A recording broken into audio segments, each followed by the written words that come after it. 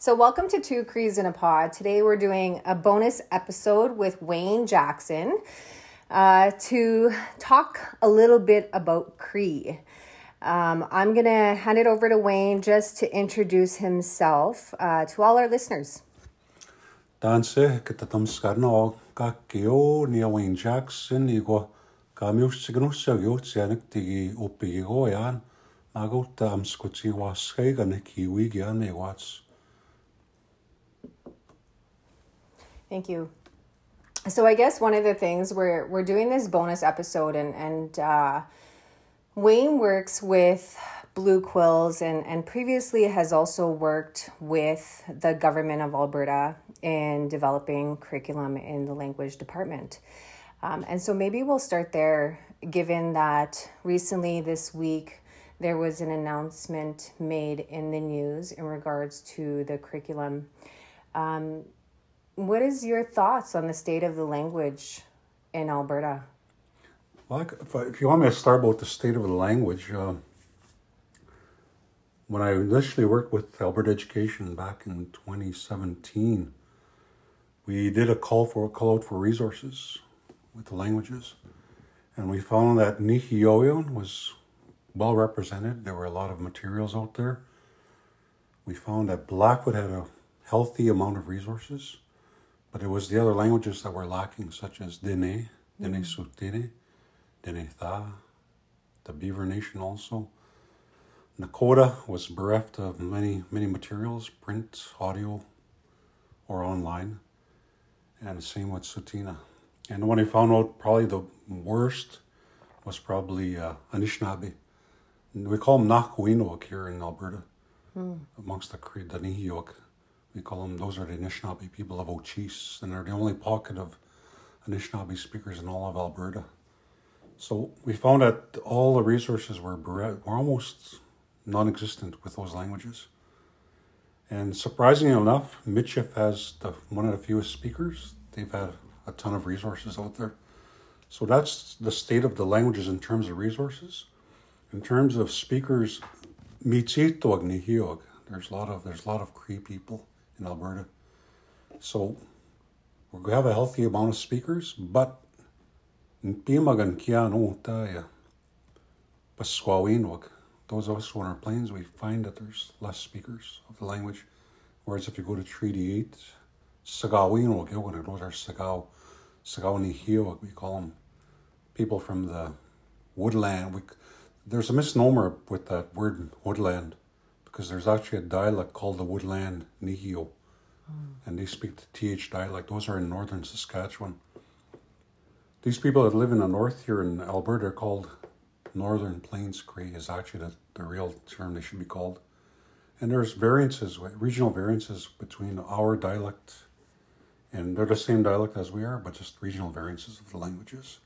So we call them Sagaw Nihiyouk, the people from the bush, or woodland Cree. So healthy number of speakers there. Blackfoot is doing okay. They have their language programs. They used to have immersion schools in the Blackfoot country. And when I say Blackfoot, I mean to lump all three nations together, because they don't like to all be described as Blackfoot. Siksika is Blackfoot. That's the actual Blackfoot. Kaskatiwesitak, we call them. And then the blood tribe, which is the biggest reserve in Alberta, Mihikwinuk, that's their name. They prefer to be called Gana. And then the Piganiwino, we call them the Pagan. So those three nations, they're pretty healthy. They have their two colleges, Old Sun and Red Crow. They're doing language revitalization. The smaller group in Treaty 7, Tsuut'ina, and I worked with Bruce Starlight from there. Bruce Starlight's one of their elders of the Tsuut'ina Nation. And they talk about having only 39 speakers at that time. Wow. So just a pocket full of fluent speakers left. And they're really, I'd say, going to war right now.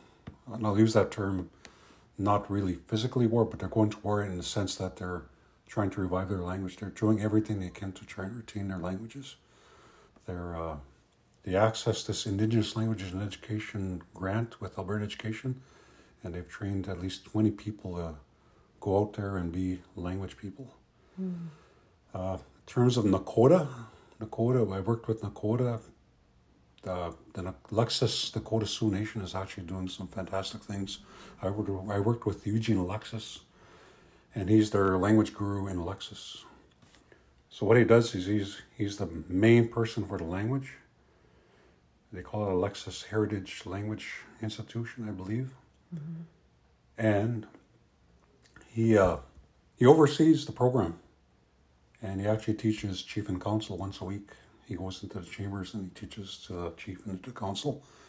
And he also goes into each department, O&M, social, education, all those departments, and he appoints 2 people to actually oversee the language in those departments. So it's actually a really good system that they've built in. So that model could actually be transferred to other groups, other nations, other communities. As Indigenous people. As for Dene-Sioux-Tini, it's scattered. It's very scattered. We have a Dene-Sioux-Tini program at Blue Quills, but not a lot of students have really applied to the program. So I can't really speak to what's going on there. But I know if we look at Dene-Sioux-Tini, it's from Cold Lake, stretches all the way to Fort McMurray and Fort Chipewyan, and then into Saskatchewan. And for us in Blue Quills, we have kind of that... we're pulling a lot of students from Saskatchewan, it seems, within the last while.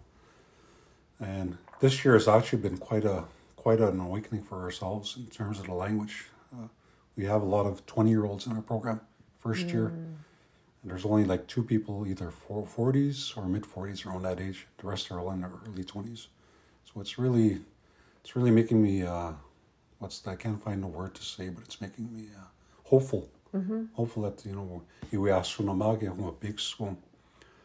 and then I can't speak for the other languages as well. I can't speak about Michif. I'm not sure what the state of language is in terms of numbers and who are speakers, but it should be okay because Michif really is Nihiyoiwan with French thrown in there. So I could be a Michif speaker if I learned some Wimstagoso.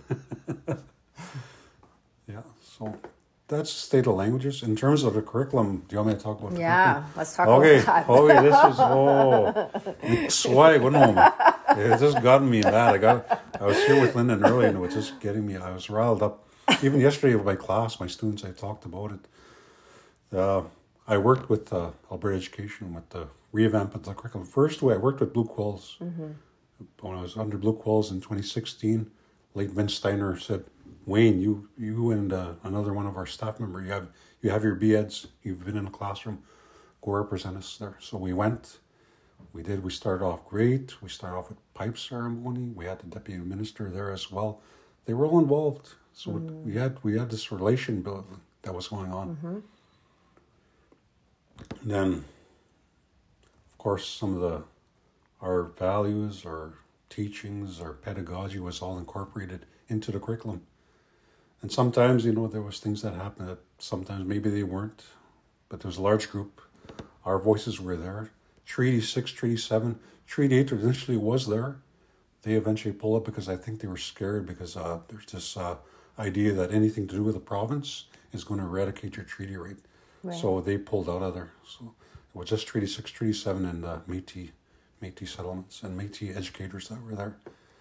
So we did that. And then in 2019, when this current government that's in, the United Ultra-Conservative Party, I'll call them, they're not really conservative, they're really, really conservative. In fact, they're aggressive. What would you call them in Cree?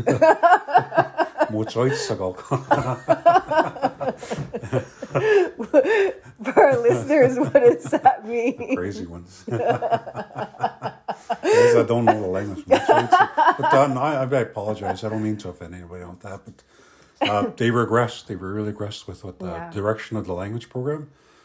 They not just language, the curriculum. They've really regressed with everything that's gone on. They called what we were doing propaganda, and really it wasn't propaganda. It was all our United Voices, all the Indigenous, all the teachers from across Alberta, even the parents were also involved in the vetting of this curriculum. So I'm really disheartened with what has come to light here, with the UCP trying to not include residential schools. And in fact, the leaked document I looked at on a couple days ago, that was leaked by the CBC. I saw that it was there was no mention of treaties there. When you talk about the discovery, and I'll say in quotations, discovery, or the creation of this country, it is all based on a treaty. Canada cannot exist without treaty. So that is omitted. They need to include that as well. And then there's things that are ridiculous. They want to omit land-based teaching. They want to omit those things that do with oral tradition. They call it mysticism. Is what is outlined there.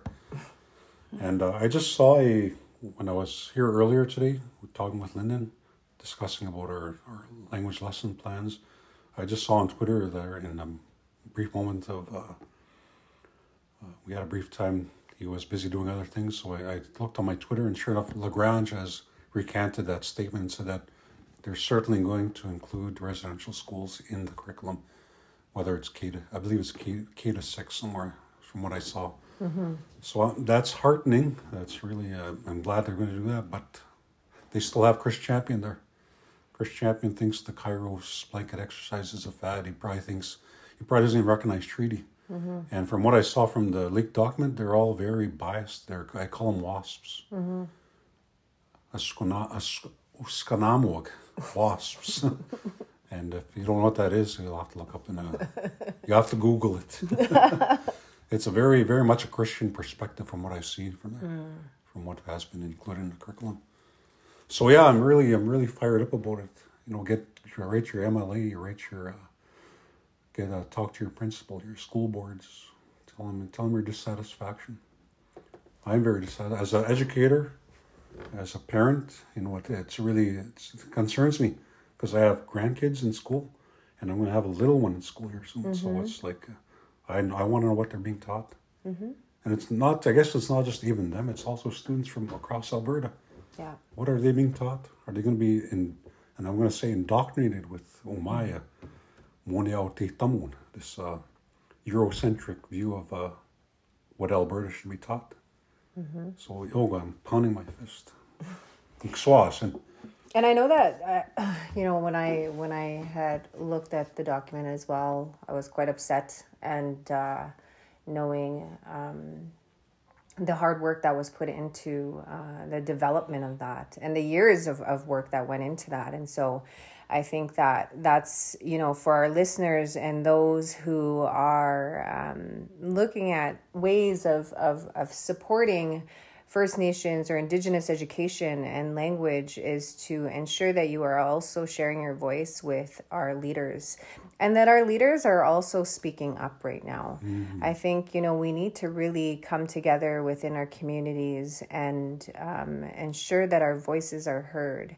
And so, I appreciate that, and I appreciate that we are always trying to advocate in some way. One of the questions I had that I wrote down as you were talking earlier, and it was in regards to the languages again. And you've been teaching the language for a number of years. When I first met Wayne, so just to give you a little context, he was working at Ashmont School, and I was a student there. I wasn't a very good student because I took off. I took off from class. I think I was in grade 8, and I went up to Ashmont's not a big town. But there's a store, and I took off to go to that store to buy something. And Wayne was sent to look for me, and I remember seeing him coming down this road, and I'm trying to dodge to get back to the school to hide behind buildings or stuff. But so me and Wayne go back. But one of the things is that and again, I think it's important just for a number of people and our listeners who want to learn about Cree or want to learn their language or for institutions are looking at ways to developing these or organization creating spaces to learn the language, what is the best way to retain our language? Like there's different teaching methods, and I know that you've obviously have probably seen different methods being taught. What are the best methods of or things for adults or for children to retain and learn the language? The biggest thing that needs to happen is immersion. Immersion. That question was in my mind when I did my master's at Blue Quills in 2011. And I thought to myself, what is the best way people actually learn a language? Well, I was raised with the language. Nigawi, kaki pikswasit, kaki ni hiwe matatot. Iwa pigio yanmana, ksnamato amu hoten, gipikswat in ginstotin. Yoga yasunamot, pikswon. So that's what I learned. I learned the language right from a baby. And when I went to school, come home, that's all she talked to me was in the language.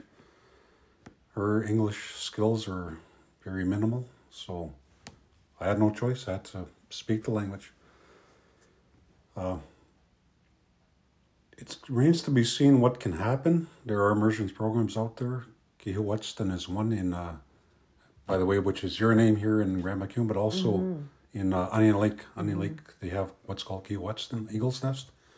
I've actually visited their school. And when you talk about running away and not being a good student, I went to Kihiwatson and they rarely have discipline problems. They rarely have classroom issues because they're so focused on language, they're so focused on culture, they're focused on their identity. The students are proud of who they are. And in fact, they said in the 2 weeks, they're recalling about the discipline issues. I asked the principal, and they said the only incident was the student was on a bus. It wasn't even a classroom. There was a bus driver and the student riding home. So if you focus on those things, you don't deal with the other things, the other issues. It makes you proud of who you are. This is probably why, for myself, I went to that school as well. They was bereft of who we are. There was no language taught. Even though I taught Krieta at that school, at that time when I was going there was no language. Mm-hmm. We were given a token Native Awareness Day, once out of 365 days a year. It should have been Native Awareness Day every day for us. We should have come there. There should have been a smudge. Should have been a prayers. Should have been songs. Should have been language spoken. We only spoke language during the recess or when we wanted to be what's over here with our buddies. So if we want to tackle issues like discipline problems, classroom management, let's go back to who we are as Nihiog. And for me, that's the best strategy, immersion. We need like the Maoris, we need like the Hawaiians, we need language nests. Our babies need to hear the language.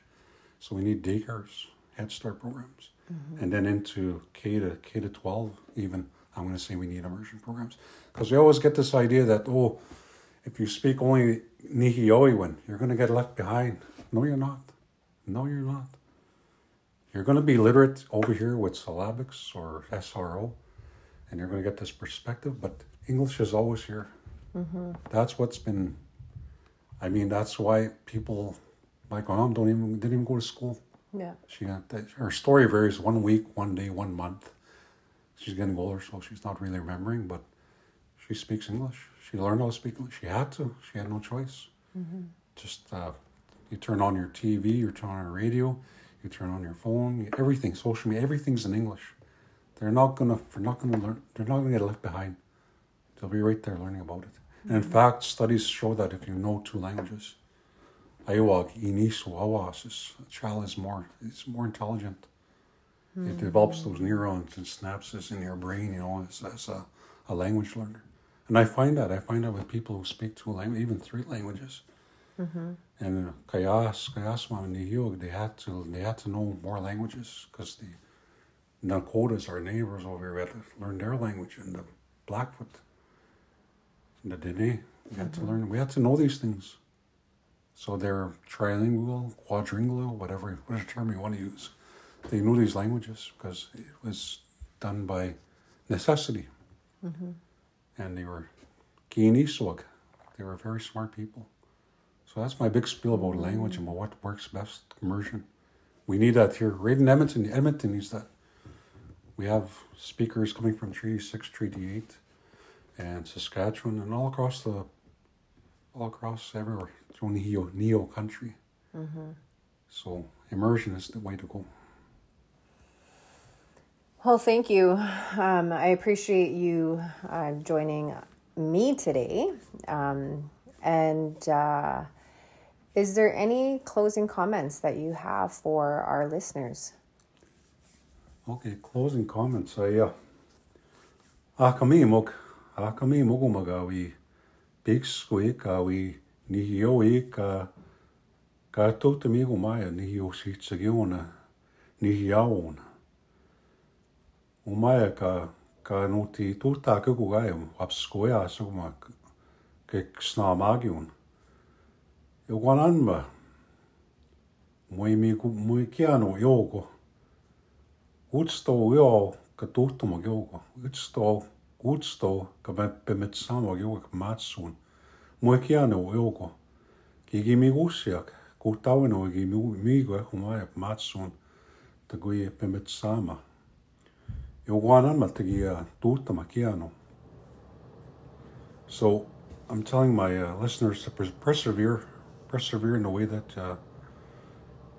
way that you are indigenous, whether it's through your language, through ceremony, through culture.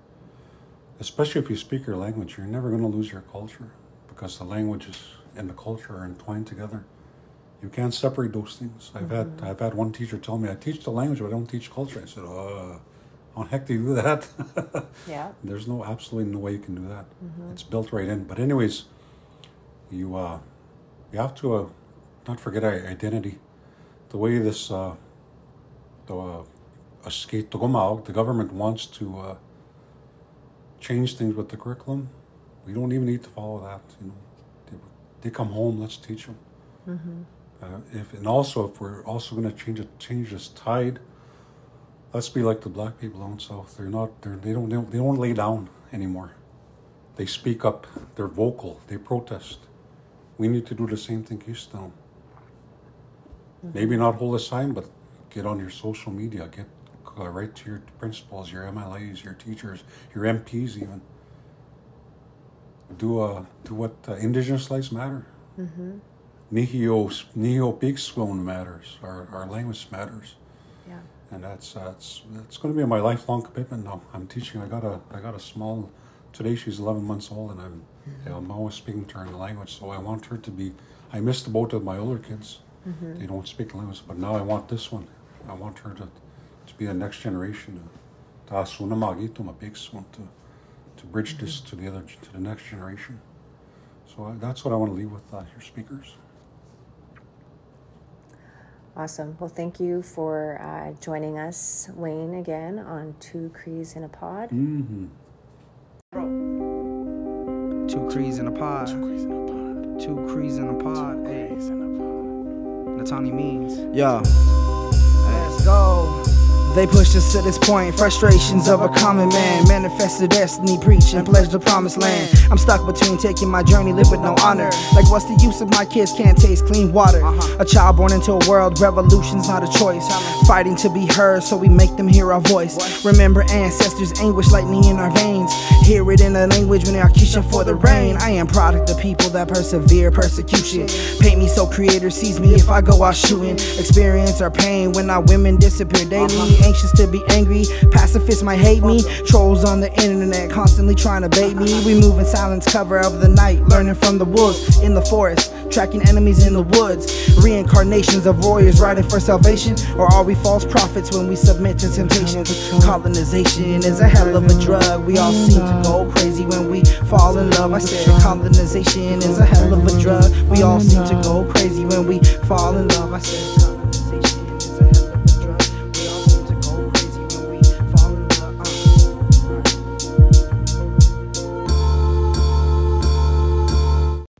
Two Crees in a Pod.